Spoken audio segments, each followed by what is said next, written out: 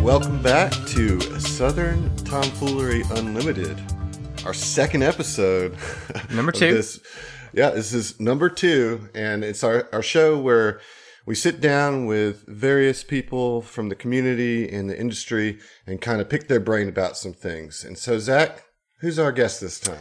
Thanks, Adam. Our guest this time is the man behind What Do You Do Pods, your one-stop shop for Paizoverse podcasts, a tireless champion of the community, dad extraordinaire, and real-life cleric with the voice of an angel, Mr. Jason Lillis. Thanks for being here, Jason. Thanks, guys. It's a lot of fun to be here. Thank you for inviting me. Yeah, absolutely. We have a lot of things to ask you tonight, but I just want to start off with just a little bit a question about your background. So, you've lived all over the place around the U.S. You grew up in the Midwest, you went to school in Minnesota, settled in North Carolina, and now you've ended up in the Big Apple itself. So, that's right. Throughout your travels, where would you say has the best regional cuisine? Oh, geez. So, it is a hard thing to say that Iowa, where I grew up, has a particularly specific cuisine to which to be attached. However, I will say the cooking there is fantastic, and I miss it every day. But yeah. I'm not going to lie.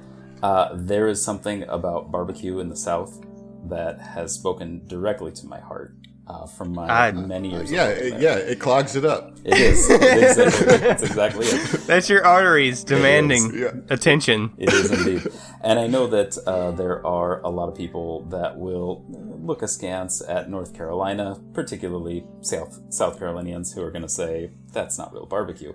To which I say, that's probably the case in your eyes. But what can I say? I enjoyed it when I lived there. Well, it's all relative.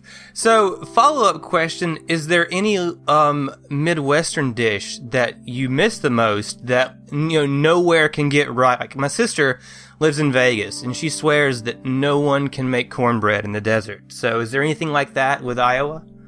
That is true. I would say that there is no sweet corn like the sweet corn that you get in Iowa in August. It is absolutely the sweetest, most divine corn on the cob you'll ever have in your life. But at the same time, I recognize that people are all over the place with their taste. So I think that's a big one. I will say the thing that I enjoy the most is the hilarity of the Iowa definition of a salad. And that's okay. Well, you gotta elaborate. Yeah, okay. And so this is because because when I say salad, you're probably thinking, okay, some greens, some other vegetables mixed in, right? Salad is kind of a catch-all word in the Midwest and in Midwestern culture, and so you can have things like salad. You can have 7-layer salad. Which is a wild cousin, but we have that down here. Not too far off. Well, that's 7-layer dip. Are these the same things? No, these are different things. It's you'll find it sometimes, and it actually has vegetables in it, but it's something else altogether. And then you start going further afield, where you get something like strawberry pretzel salad, which is where you take a whole bunch of pretzels, just smother them in butter, and make them the bottom crust of a then cream cheese and strawberries with strawberry jello layer on top of that. Man, that's a Midwestern dish if I ever heard it. And then you go one step further and discover there is something someone has created called Snickers apple salad, which still bears the name salad, but you make by dicing up Granny Smith apples, Snickers candy bars, and mixing them together with a combination of a little bit of cream cheese and a whole lot of Cool Whip, like whipped topping kinds of stuff. And you put this all together, and it sounds like, oh God, why would they do that to themselves? But it is this ridiculously good potluck dessert. I'll be honest with you, man. That sounds delicious. I'm not opposed to it at all. I'm about it. Like, I would try it for sure. We have we've Southerners had like to deep eat, fried so- Snickers. Right, you know, you ever right. had deep fried Snickers? That's delicious. I haven't had a deep fried Snickers, but I do know that It's- one time, one year I was living in Minnesota, they served deep fried butter on a stick, and so it's not too far off from that, I imagine. Or It's deep fried it's or- a similar concept. I draw the line at deep fried butter, though. I think. I mean, you put it in front of my face, I might take a bite. But well, that's definitely more information than I thought we'd get out of that question. So Yeah, absolutely. But I think that we actually need to spend a little time talking about what it is that you do at What Do You Do Pods. So do you want to just take a second to kind of break down what Do You Do is and everything like that for the listeners at home? Yeah, absolutely. So this was a project I started about a year, and has it been a year and a half already? It's been a while since I got it going, a little over a year now, I think, where I found myself as a mostly just a stay-at-home dad with one earpiece in all the time, just in case a phone call came while I was chasing my kiddo around town. And so I found myself listening to so many actual play podcasts that it gave me an intro into that whole community where I could go in, meet a lot of folks via Twitter was the primary way I connected with folks initially. And so I decided after a while that I wanted to kind of separate out my personal account from this other project I had in mind, where I would go online and I would help even, no matter how many followers I picked up over the course of the project, to share all the latest episodes that have come out for Pathfinder and Starfinder actual play podcasts. All the ones that I could find, I should say. At this point, there are over 100 active Pathfinder and Starfinder actual play projects out there going on in the podcast world. It is absolutely massive. Now, and I'll say that covers some groups doing multiple adventures and different things like that. Sure. So Right. yeah, there's a lot happening right now in the medium, and it's just a really neat thing to see. So yeah, and it's a cool thing to be a part of. It's given me the chance to see and meet a lot of folks I wouldn't otherwise normally get to connect with. It's keeping me connected with gaming when I don't always get to play a whole lot on my own, or haven't for the past few years, though the past year or so, a year and a half, I've gotten in a lot more than I did the previous 3. So yeah, it's been just a lot of fun to get online and help connect folks and connect shows with each other, so everybody knows what's going on in the neighborhood and helping folks keep track of that. Yeah. Well, we got to shout it out because I do think it's really awesome, and I think that Adam has to also appreciate the fantastic spreadsheet that you have compiled online. You head over to @WhatDoYouDoPods, and there's a link on the Twitter to the spreadsheet, right? But it's got everything. It's got everything's categorized by Starfinder, Pathfinder, homebrews. Did you have any idea what you were getting into when you decided to start doing this? No, I really didn't. And it was a big part of it was just saying, like, okay, I was initially thinking, what are the ones that I'm listening to? Who am I listening to, and what do I want to keep track of? Because I was initially thinking, I'll keep a spreadsheet of who I've listened to and how far up in their podcast I've listened to. Well, then, as the weeks... Heard that. Yeah. Heard that. Yeah. So as the weeks kept rolling by, though, I realized, there's no reason to be updating that "what's the last one I've listened to" thing, and there's no way I could keep up with that in any reasonable way. So instead, I just said, okay, let me break this out by adventure path for Pathfinder, for Starfinder, or if somebody's homebrewing something, let me give that its own separate tab on there as well. And let me see what I can find and what's out there. And the great thing is that, I'm not alone in my love for this medium and the enjoyment I get out of vicariously being present at so many tables around the country and around the world. And so I've got a lot of folks who are always pointing out new podcasts to me or recommending folks to connect with me so that I can help them connect with other podcasts and with the broader community. So it's just it's a really neat place to be. Yeah. Yeah, I was going to ask, do you have any help, or how do you find all of these podcasts? That seems like such a gargantuan task, to scour the internet to find new and upcoming podcasts to check out and listen to. Yeah, I'm not gonna lie, it's a lot of work. I do have a couple of folks that I know from various Discords right now, or other folks on Twitter who will say like, oh, now that we know that this project is in place, here, let's recommend to Jason what he needs to know about this new thing that's out, or Jason, have you listened to this thing that's here? Usually, though, what I'll find is, I think at this point, it's probably that Twitter knows me better than anybody else, and happens to get the right things into my feed and into my timeline as I go. So yeah, I think there are a bunch of folks that help point things out to me. Particularly, I would say, over on the Hideous Laughter podcast Discord, friends of your podcast.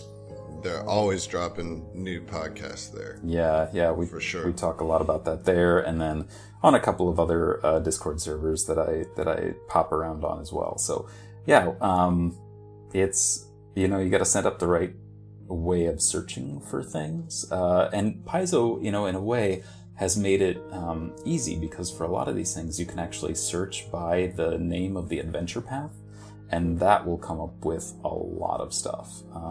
Or whereas you might search for Pathfinder, like, well, okay, that's great, but not only are you getting actual play podcasts, you're also getting like each and every person's DM or GM tips and tricks that you'd want to read, or their mini that they painted, or the dice that they're showing off, or something else that they've done, a review they wrote, things like that. So yeah, narrowing down the search terms is a big part of that there. But yeah. Are there any APs out there that don't have a podcast running them yet? Is there still some on the table? Yeah, there are still a few Pathfinder adventure paths that are on the table. So no one has. There is one podcast that started running Curse of the Crimson Throne. They got a little ways into it, but podcasts are a big project. I never want to disparage anyone for saying, you know what, this is not something that's sustainable for us, because it's a tough venture to get into. And it is. It's a long-term commitment. It really is. Yeah. It really is. So I'm still surprised that Curse of the Crimson Throne isn't out there. Up until recently, there was not an Iron Gods podcast, but I know that there's one currently underway. But the one that is surprising me maybe the most right now is that there is no Hell's Rebels campaign that is out there running. Which, if you know anything about that world, it's set in Cheliax on Galarian, which is the land that's where the ruling house has made a deal with Asmodeus to continue to be in power.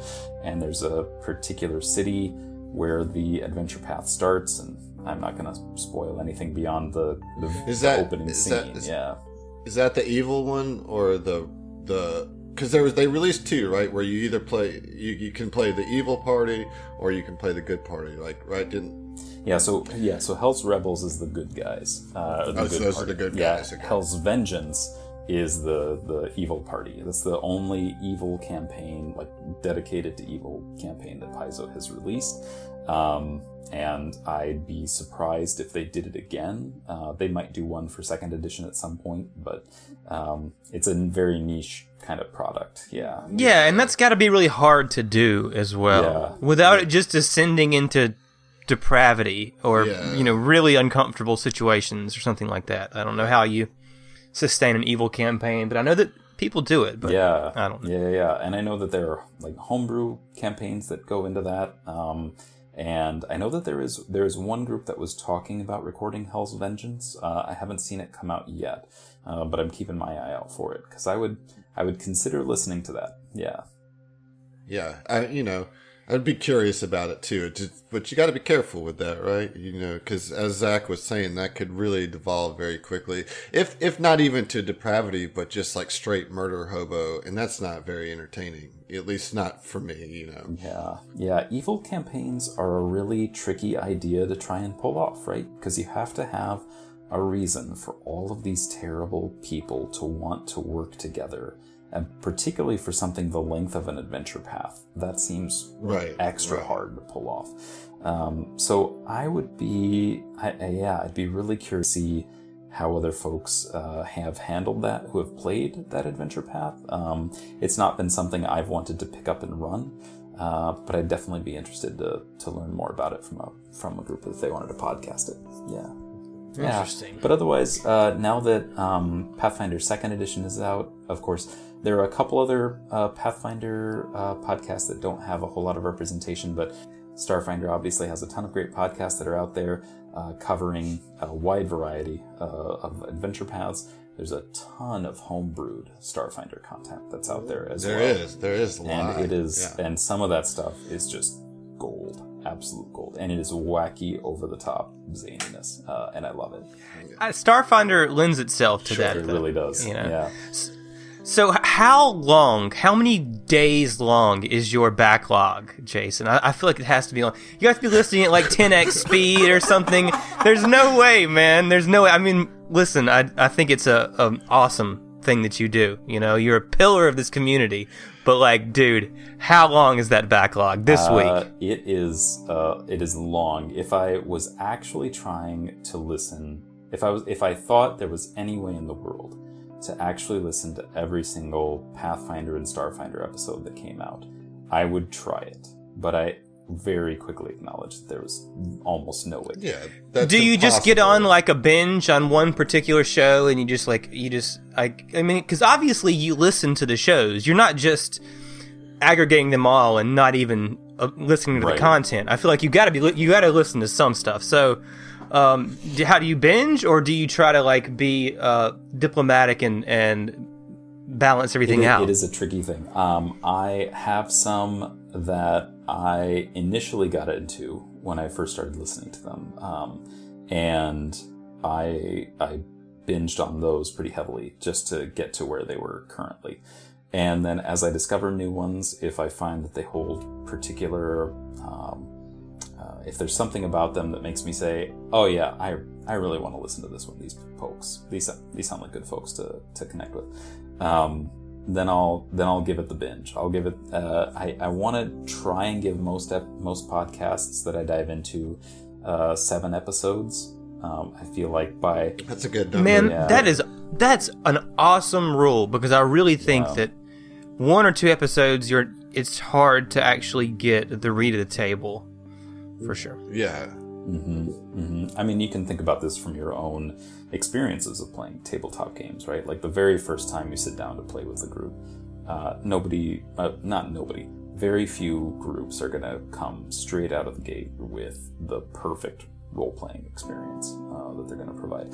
And so going at a podcast with the same mentality of saying, like, let's ease into our relationship with each other, me listening to you interacting with me as a fan, and let's talk about what that's going to be like. And if we want to keep up with that, that's great. I will say there are some pods that are out there that are on my radar as things I really want to listen to. And I just, for the last few weeks in particular, I just haven't had the time to do it. It was funny, I was, over the holidays, because we're recording this in mid-January, and, I guess you can cut that out if you don't want people to know when we're recording this.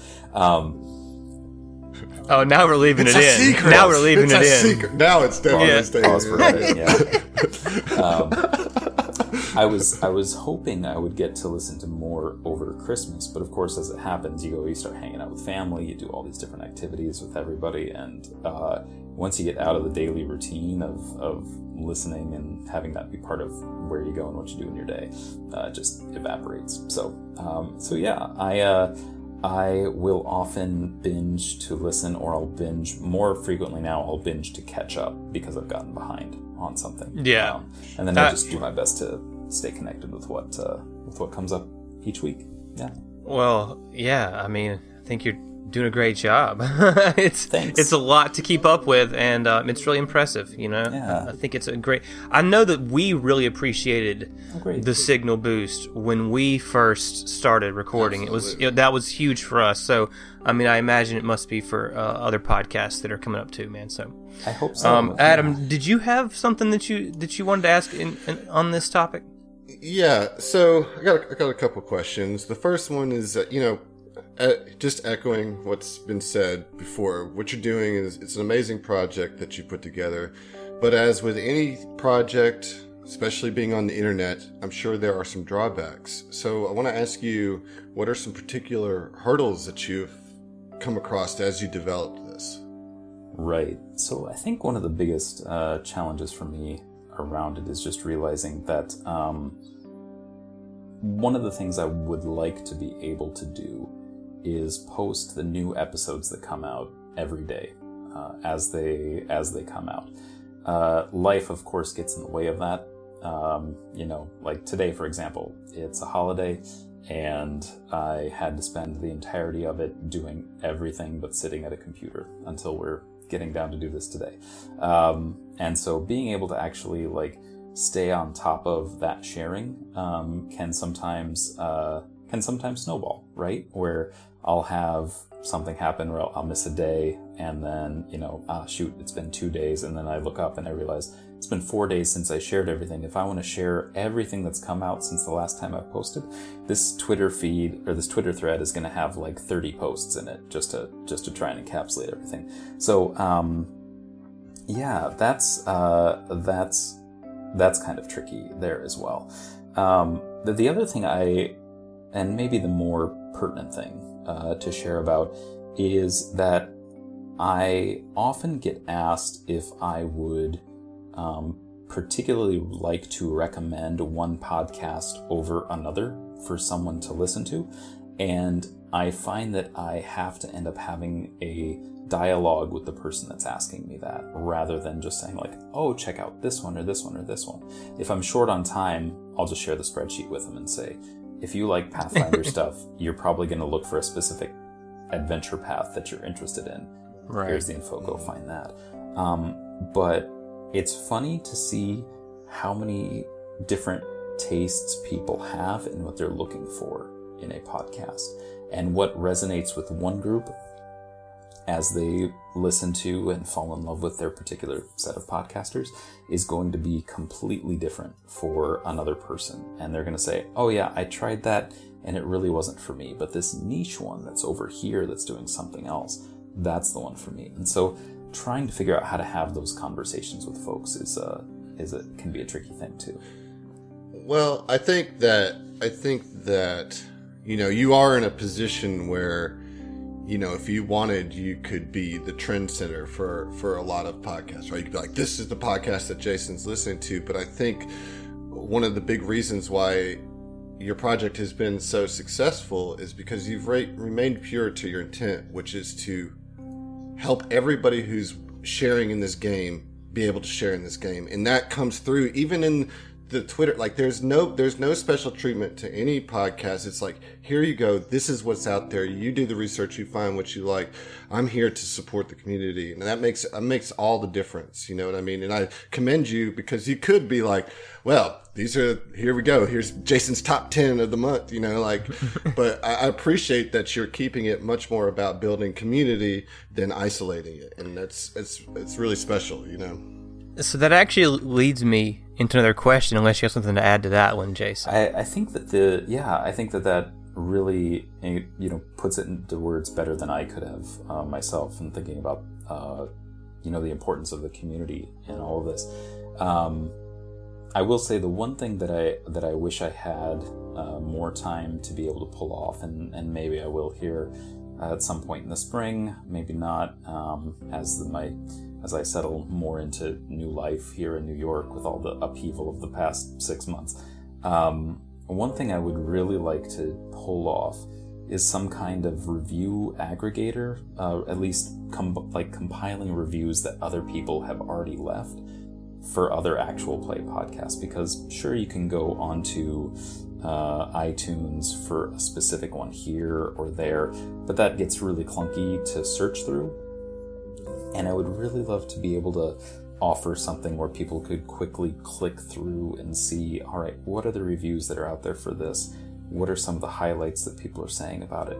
And kind of be able to help have podcast seekers look for and find the keywords that are going to make the most sense to them in that kind of layout. Because, for the most part, the people that are leaving reviews for podcasts are leaving them because they love the podcast, and they're gonna leave 4 or 5 star reviews for that. And so going in there to see what people say about that thing, that's a great way to get folks listening to new podcasts as well. I've got some other projects I would love to try and pull off as well. They're all, of course, like every project, time limited. So we'll see which ones of those actually come up in the future. Yeah, for sure. Yeah. So it goes. But since getting involved in this community, what is the coolest thing that's happened to you? Like whether it be at a convention or in an interview or game or just online, like what moments have made it into your highlight reel? Yeah. So the craziest thing was getting followed by Paizo on Twitter. That was a really weird moment to make me go, oh, I've been playing your game for a decade, and now you're giving me the opportunity to actually interact with you directly. That's really cool. I mean, that's super awesome. Or getting to interact and talk with folks in messaging situations where we talk back and forth with each other there online is really neat.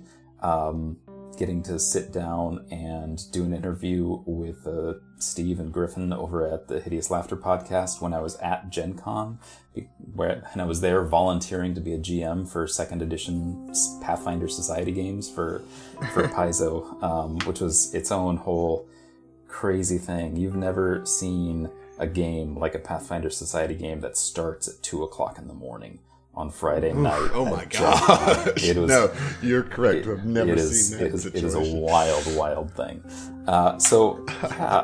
Those are all awesome. It's been great to what's the phrase I want to look for here? For full disclosure, the 3 of us and Heath and Emily from Southern Tomfoolery have all gotten to sit down together to play a couple of Pathfinder 2E games, where we homebrewed some things for that. Those were a bucket of fun. Just really enjoyed those. Yeah. So a lot of connections have been cool. Living here in New York, I've gotten to meet up with a couple other podcasting crews that are based here locally, so that's very fun. For sure. Yeah, and that's they're just always neat conversations with folks to talk to them about. You haven't run into Troy on the street yet, though, have you? Not on the street, no. Not on the street. Heading to the deli. Yeah. I've thought about it. At a Dunkies? At a Dunkies? There are so many Dunkies. There'd be no telling which one you might turn up at. But, and there's so many delis that you could go get that sandwich just about anywhere. So, yeah. Go get the La Valley special. There it is. Awesome. Well, speaking of Paizo, I want to just kind of talk a little bit about our shared hobby, which is playing tabletop. So how long have you been playing tabletop, Jason? Sure. So I was looking back at this and thinking about it a little bit and realizing that the first edition of Dungeons & Dragons that I got was a 1991 boxed set. That had this great picture of this red dragon like leaping out towards this fighter holding an axe, and the fighter stands no chance against this thing. It's absolutely massive. And then from that, I got to play a little bit with my brother and my cousins, but it didn't really turn out into anything. There was one other kid in school that had this stuff and played it, but for the most part, it was really just us. And then after a few months, we didn't even really talk about it that much anymore. And it kind of laid dormant, except for a lot of the novelization things that I read, a lot of those Forgotten Realms novels that came out. The Drizzt novels the Drizzt and novels, stuff. Absolutely. When I was a kid, I wrote a fan mail letter to R.A. Salvatore, Bob Salvatore, and just asked him some, very much, I look back on it now and it's like questions a 12-year-old would write, to an author. And but to Bob's credit, he hopped on the typewriter or the word processor or whatever. He punched out a reply to me, put it in the mail, and mailed it back to me. I mean, I still have this in my box of like stuff from when I was a kid back at my parents' house. And I pulled it out one day and looked at it, and I was like, "Oh my god, awesome. That's so incredibly wholesome." Yeah, it was. That's awesome. Yeah, it was just this really sweet thing that he wrote. Yeah. And this is his licensed novel. This isn't his own homebrewed Demon Wars saga that he's got out there. So fast forward a ways from there, then of course the Black Isle studio games start coming out. Baldur's Gate 2. The first one I grabbed, of course, after all those novels was the Icewind Dale game, and I have. Yeah, see, I didn't play that one. That's the one I haven't played. Yeah, and I logged so many hours into that, and every time I got so far into it, I just hit a point where I was like, I have other things I have to be doing, and I would set it aside. You must gather your party before venturing forth. I once tried a solo run on it where I just played the same, just one rogue, and that was it. No one else in the party. And eventually... How? A lot of quick saves. I guess that's the only way that you could actually play a rogue in Baldur's Gate, because your party's the AI is gonna screw up your rogue every time. Like, it's so hard to pull off sneak attacks in that game, because your party's just sitting there and just starts hacking at stuff, Exactly. So that was a big part of it there. And then Neverwinter Nights came out. That was a huge part of my post-college years of gaming. And then there wasn't a whole lot I did until around 08-09. Penny Arcade came out with their actual play recordings for D&D 4th edition. They recorded them before it even got released. Wizards put it out. And they ran this goofy adventure with Chris Perkins. And you can all see where Acquisitions Incorporated has gone today. And so that was right. That was one of my first ones to lay into there. And then when we moved, we were in New Jersey at the time, and then right when we were getting ready to move to North Carolina, I found the Pathfinder playtest, the playtest for the first edition of Pathfinder, and then found out that they had this thing called the Pathfinder Society, and I said, well, I'm going to sign up for that. So I've still got a 4-digit Pathfinder Society number that I'm particularly proud of. Wow. That I grabbed a really long time ago, and that's going to maybe impress 3 other people who listen to this podcast. But man, to those who know though, that is clout. You can't pay for that kind of clout, man. No, so 8574, that's me. Yeah, and so I got down to North Carolina, and I went to this, I went on meetup.com to look for Pathfinder Society games, and this guy named Steve Miller, who would later go on to write Pathfinder Society scenarios, was organizing games at a store called All Fun and Games in Cary, North Carolina. And I went and I showed up with my very first character that I'd ever rolled up for tabletop role-playing games.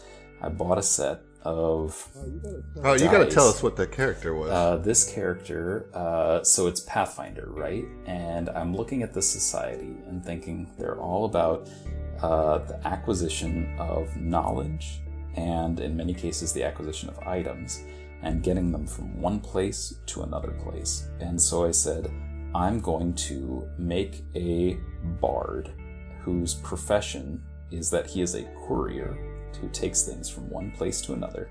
But I can't just have him be, a really stereotypical kind of Eurocentric person. So I'm going to take this idea of the Kellids from the realm of the Mammoth Lords and think of this guy who's more like a war chanter up in that area, but had to leave for whatever reason I cooked up, a decade ago when I was thinking about this. Yeah. Made his way to Absalom, joined up with the Pathfinder Society, and then got to go travel the world to see everything that happened out there.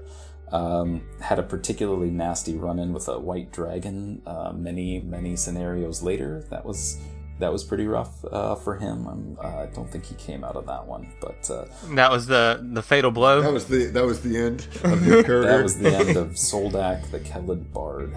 from the realm of the Mammoth Lords. Soldak. Yeah.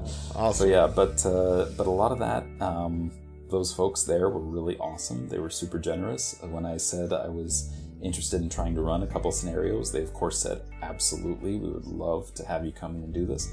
So I got to join up and run some games, and I've been, over the last year and a half, been running more than I've been playing, and that's totally fine by me. I really enjoy the storytelling aspect of things. I think that's the biggest draw of the hobby for me, is just all of us getting to sit down and tell a story together.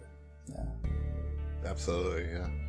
So, what do you like the most? Since you started with D&D, but you've picked up Pathfinder, stayed in Pathfinder, what do you like the most about the Pathfinder or Starfinder? What do you think separates it from D&D or makes it stand out? Sure. So it's been a long time since I played,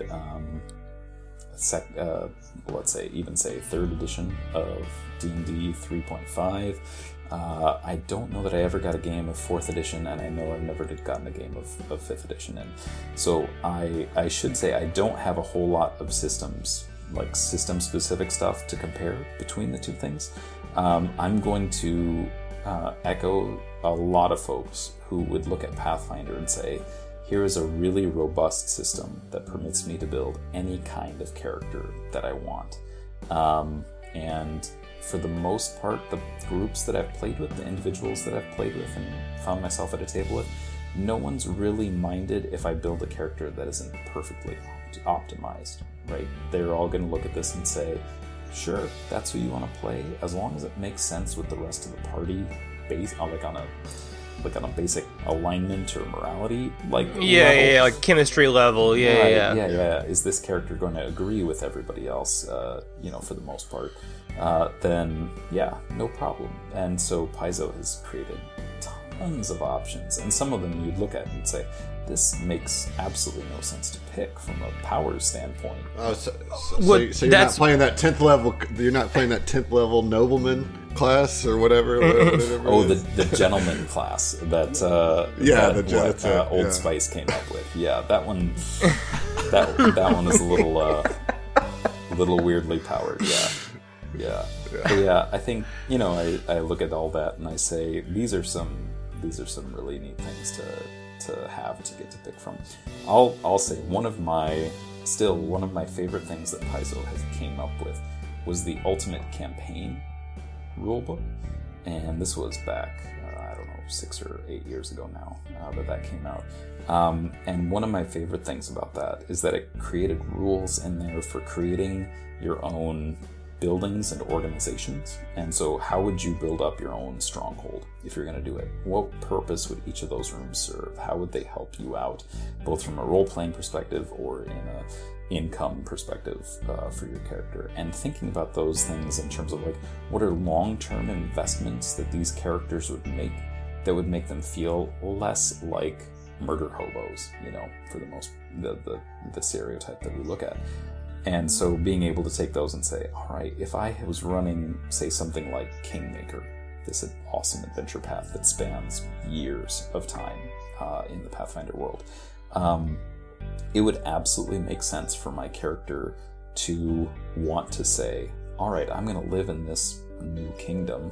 Spoiler, the Pathfinder's, the adventure path's called Kingmaker. I think Kingmaker's about making kingdoms. No, right? No, dude. We're gonna have to spoiler tag this whole episode now. Cut it. So they're gonna, you're gonna have an adventure that looks at that and just says, all right, where am I gonna sleep every night? What am I going to do in a month off between adventures with my buddies? And so that book I have great fondness for, and I love that somebody out there is doing this project, and I would love to see this in an actual play format as well. This guy every day posts an update for what his little character has done with the Ultimate Campaign rules that day.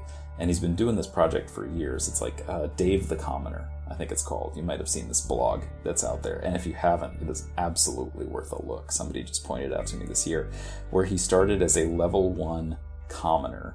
And then by using the Ultimate Campaign's downtime rules, got that character through gaining experience, gaining money, recruiting followers, building up a business, doing all these different things. And it's this wild narrative that this guy's now Dan's like the man. Yeah, he is. Yeah, he is.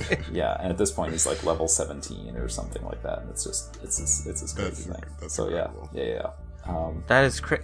You know, I still see so much support and enthusiasm for 1E even after the release of 2E. Do you think that 2E is catching on, or do you think it's going to take more time? Oh, I think it's absolutely catching on. I think there's a reason that Paizo just shared the other day that it's one of the top-selling game systems for 2019, right? Like, it had a huge launch at Gen Con, and in the following months, I will say that as much as it is catching on, I can totally understand why people still want to play First Edition. And Paizo understands this as well, right? They know that people are... Well, yeah, I've got 10 years worth of investment in the system with these types of books that you're talking about with Ultimate Campaign. I mean, that doesn't exist yet for 2E. So if that's the type of game you're trying to play, to have all these options, all this material to help you flesh out not only your character but the world around that character, that's not there yet for 2E. Hell, there's only one AP out currently. I mean, we're getting a new one at the end of this month. Very soon, actually. Yeah.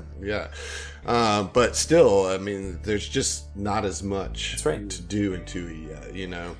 I would also say that there's just a lot of stuff that in a brand new system like that is going to need some tweaking and adjustment, right? Like, you're going to go back to it later.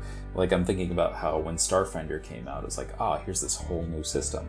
Well, within, a few months, they looked at everything and they said, wow, man, we did not balance starship combat correctly. We need to change these DCs completely. And that's very much to their credit. That's awesome. And I think that Paizo did a pretty great thing by saying, we're going to, and I know this is probably not something everyone's going to agree with me on, but I think they made a good choice to leave out the monster creation rules until they printed the game mastery guide, so that they could actually play test more and more and be able to say, okay, how do we want to refine these before we release them? Well, and I don't, even from a different perspective, I mean, why does the monster creation rules need to be in the core rulebook anyway? That is a game master set of rules that they need, you know what I mean? Like, that's just taking up more page space in an already pretty large tome, you know. Yeah, like the 2E Starfinder. core rulebook. Oh, right. And both of them are like huge. It's a lot to take in. So like all of a sudden you're putting monster creation rules in there. Yeah, it'd be nice to have them at launch for those that are all homebrew all the time. Like, I get it. But it definitely just feels like it has a better space in the GM's guide anyway. Like, that's where it should be, categorically, in my mind. That's the only person who's going to be at the table creating monsters. So, Right, exactly. Makes sense. Exactly. So, what are your favorite race classes? Or, like, just off the top of your head, in either Pathfinder or Starfinder or both? Like, what, if you had to roll up a character right now, what would you make? A little on the spot. I think that if I was going to play Starfinder, I would definitely grab the Otterfolk race. Though I can't remember what they're called. Yeah, I wish I could pull it, but I can't. I don't know. Yeah. I can't remember either. Yeah, and then if I was going to pick a class for that particular one, I would probably go Envoy with it, just to keep with the kind of like generally playing a leader class, a support bard style kind of a thing, rather than a... Have you gotten to play Starfinder yet? I have not gotten to play it at a table. I've only gotten to play it in play-by-post settings on the Paizo boards, which worked okay for a while, but then just as my kid got older, there was more and more I needed to be doing rather than looking at that, and so it just I had to fade out from those. Yeah. But that's definitely the Starfinder experience I have has only been that way, and I would be more than interested in trying it out at some point. But most of the tables when I find myself at a table with folks, they're usually looking at Pathfinder or 2nd edition right now. Yeah. Well, it's pretty fun. Oh, yeah. I got to tell you, it's pretty fun. Oh, having... We like it. Yeah. Like it all right. Yeah, and having listened to all these different adventures, I can absolutely see why people embrace this and just really love running with it. So, yeah.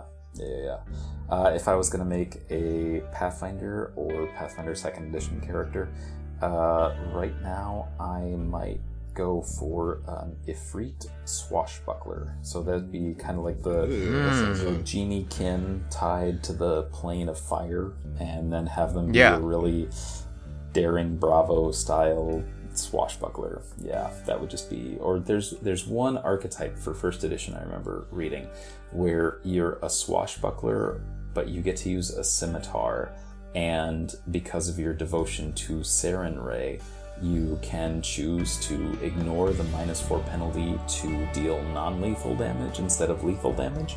And I really like this idea of a swashbuckler that just runs around the battlefield, taking people out by knocking them unconscious, not necessarily killing them. Because I always feel like, as a player, I want to be able... So Batman? Yeah, kind of more like Batman, I guess, right? But like, as a player, I always want to be able to learn more about what's going on.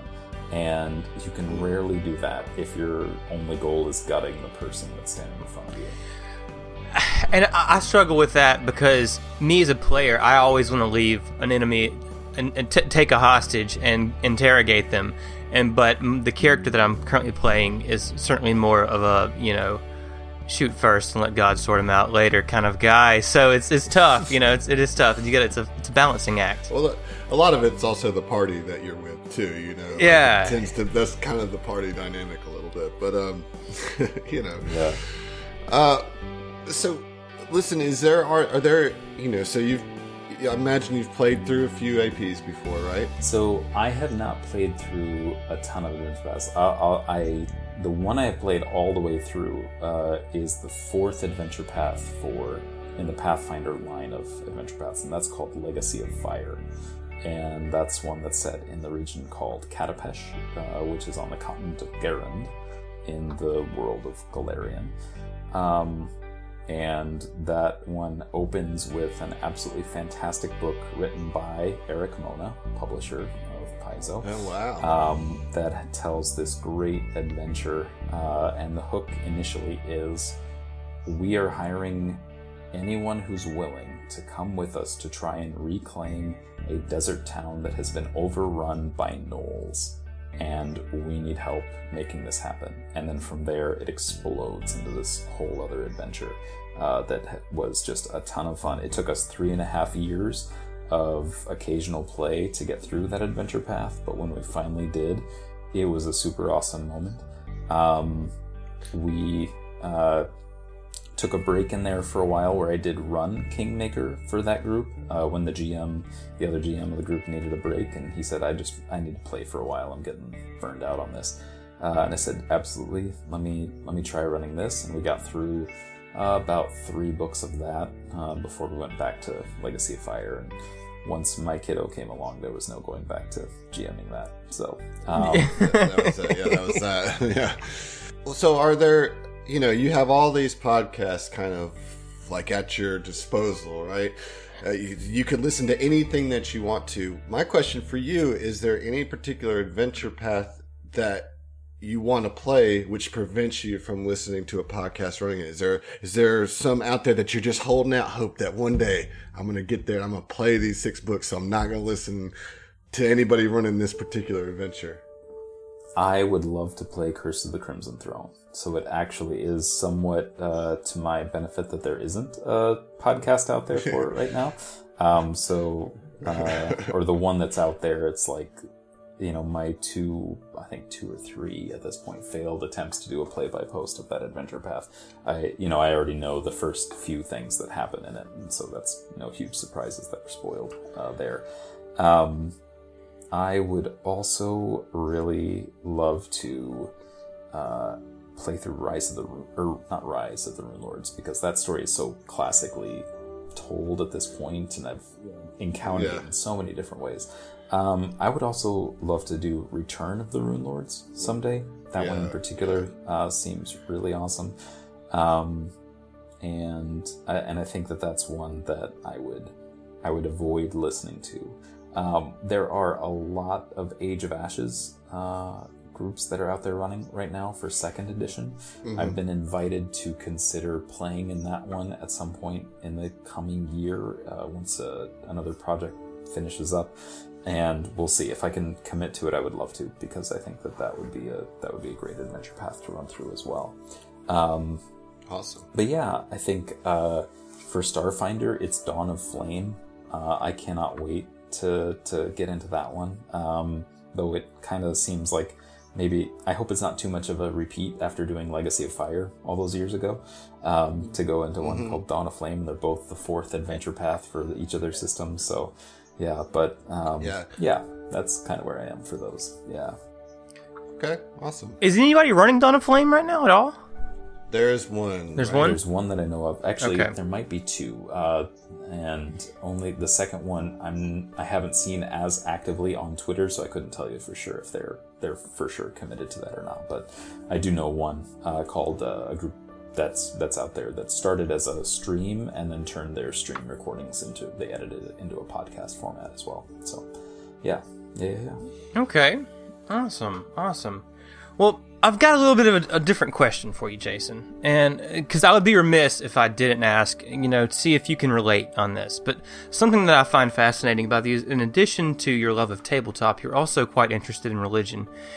You've mentioned before that your wife has an academic career in theology, and that you actually used to work at a church back in a Catholic church, a rather large Catholic church back in South Carolina, or North Carolina, excuse me. So when I was growing up in small town Mississippi, there were no shortage of reminders from the members of my Baptist church that all of the things that I loved were going to fast track me straight to Big Red. Pokemon were demonic, and Harry Potter was teaching children witchcraft, and of course the infamous Satanic Panic for D&D in the 80s. So, of course, you can't speak for anyone else. But in your personal experience, how have you found navigating that cross-section of your interests? And in recent years, have you seen any religious attitudes change regarding fantasy fiction? Yeah, it's an interesting set of conversations to have with folks to see how they're going to receive it. Because initially, the hurdle to jump over in that sphere is, am I going to be socially ostracized for any of these things? And if the answer is yes, well then maybe we should all be talking a little bit more about what the idea of grace is, and how we can work with each other on that. I will say that for me, the worlds did not often overlap, only because particularly when I was working in the church, I tried to keep that professional distance between what I was doing and what my more personal interests were at the time. Absolutely. Yeah. So I think that for me, the big challenge of saying that any of these activities are inherently problematic is to say that we're opposed to the idea of storytelling, and that stories of any stripe, how can stories of any stripe be supremely problematic for, let me see, how do I want to think about this? I think that the particular challenge of approaching something like these stories in a faith-based context is one where we're always going to be talking to ourselves about our priorities and what it is that we want to emphasize within our lives and what's taking importance. So if I'm someone where this game starts taking over too much of my time, which would, some people might say, Jason, you might want to check in on that. How many podcasts do you listen to? Then I should be able to look at myself and say, okay, that's fair. How am I balancing this with the other aspects of my life? I tend to look fairly favorably on the approach that a guy named Ignatius of Loyola had, and to really maybe not do him any favors, but to quickly summarize one of his main things is his understanding that God is in all things. And if God is in all things, then I should be able to take the stories that I tell with this game and have them inform my life and inform my faith in a way that helps me better engage with the world around me, better relate to the people that I encounter on the street, better put myself into their shoes and see the hardships that they are experiencing in their life, and see the ways in which I can be someone who shares love and grace in this world that so desperately needs it. So if there's anything that these games can help us learn, I think it's that. Brilliantly and eloquently stated, man. Absolutely fantastically stated.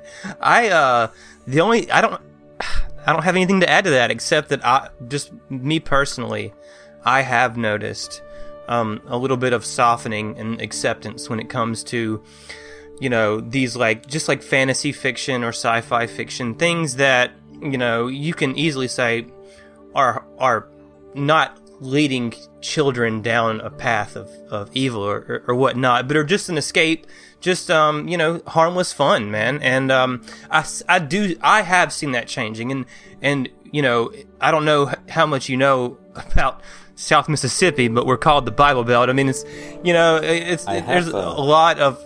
I was going to say, I went to Jackson once. I was helping out a group called... Sorry.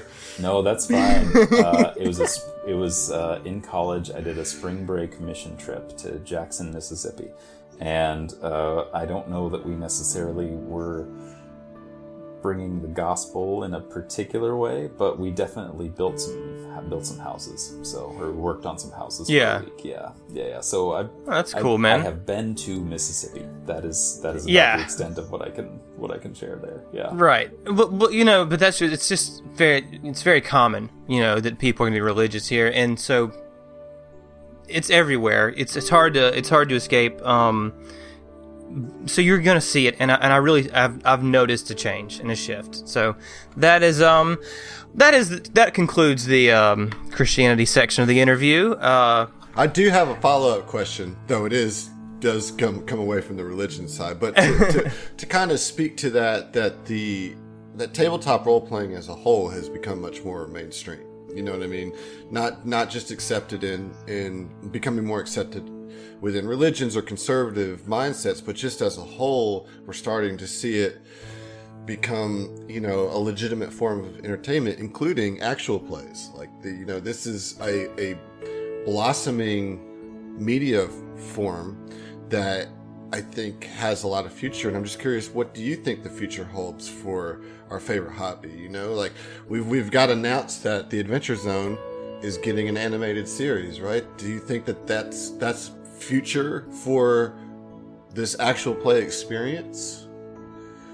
Yeah, that's a great question. I will never say that I am a prognosticator of the entertainment industry, because I am always surprised by what people are deciding is actually going to be the next turn or wave of a thing. Yeah. So what I would say is, I think that with the advent of things like the Adventure Zone animated series, the Critical Role animated series coming out, the ability for groups to travel the country and put on live shows to play games in front of them is a wild idea to me. It's insane. Absolutely. It's insane, but it's amazing, It really is. It really is. It feels like so much overlap between kind of Adam's and my background playing music, and playing shows like that, and then seeing they're playing tabletop at some of these same venues that you would go see bands at. It's just so wild. Like GCP is playing venues that are on my bucket list of places to play music. You know what I mean? Yeah. So I think it would be really interesting to see someone try and pull off. I guess animated series, I could definitely see why a studio would look at a group that gets to a particular popularity level and go, we want to invest in that, but we can't do it live action because that's crazy, and Game of Thrones was insanely expensive and set the bar super high. Well, and it takes away from the experience of the game, I think. If you tried to have a bunch of actors doing what the game, so much of that game has to be is the in-between moments, the kind of meta conversations that are happening with the players, like particularly with something like Adventures or Harmon Quest. Yeah, like the funniest parts about that show are the way they're interacting with each other as people, you know what I mean? Not just as characters in the story, like, so that's got to be translated. And so, you see all these animatics of some of our favorite shows and they just kill because it's just people talking, but you have this cool animation behind it that makes it so much funnier and bigger, and Yeah, absolutely. So I think that the podcast sphere is only going to grow. I think that more big networks are going to pick up shows that run this and run with it because they can see the success that certain of these groups have had. I know there are a bunch that operate that way, but I think that we're going to see even more in the coming years. And I think that as live streams continue to become easier and easier for people to pull off from wherever they are in the world, I think we'll see a lot of those as well. As for me, I hope that whatever it is that is the next big thing, it continues to help people connect and find ways of being inclusive in the community rather than excluding folks or gatekeeping folks out of the hobby, and definitely wanting to see folks embrace even greater diversity every day and who they invite in to be part of their podcasts and what they do or their stream shows or whatever happens, because our stories are only going to be richer as we increase the number and diversity of voices that we're hearing tell stories. That's the only way we're going to get better. Absolutely. Yeah, it's just going to add more layers to all the stories that we're hearing, right?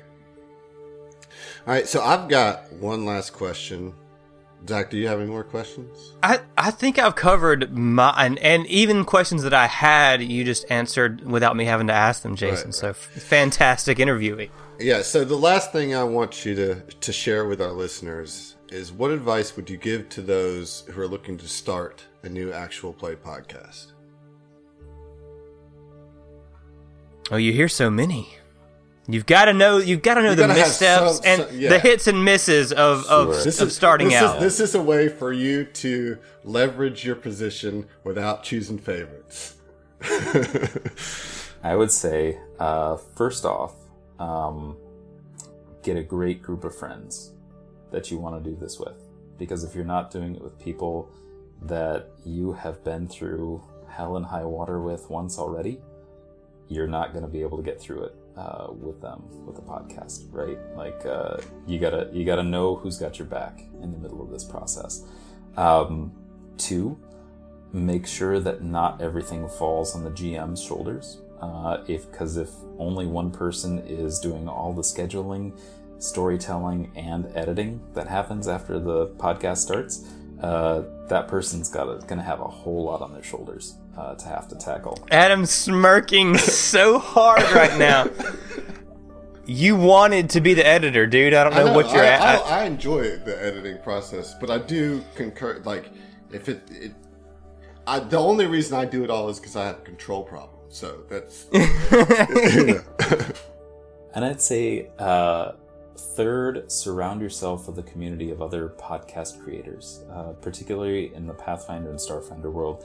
I have yet to see a podcasting group that actively rejects the support and friendship of other podcasters in this sphere. I think that there might be just some self-selectiveness or some selective ignorance that might be happening, but once they actually meet with each other, I think that folks are gracious and generous with their time and their advice around these things. So being able to find other people who know how to edit and getting tips from them on how to do audio editing, finding folks who are turning their podcasts into businesses and talking to them about crowdfunding if there's support that you need for what you're doing. connecting with Paizo, just so that they know that you're out there, that you're sharing their material, that you're providing free advertising for them in a way by doing your podcast. Absolutely. Yeah, they love to hear about this stuff, right? They want to hear about your adventures. So it's that's one of the other things that I've tried to do, and I'm like catching up on inviting people into.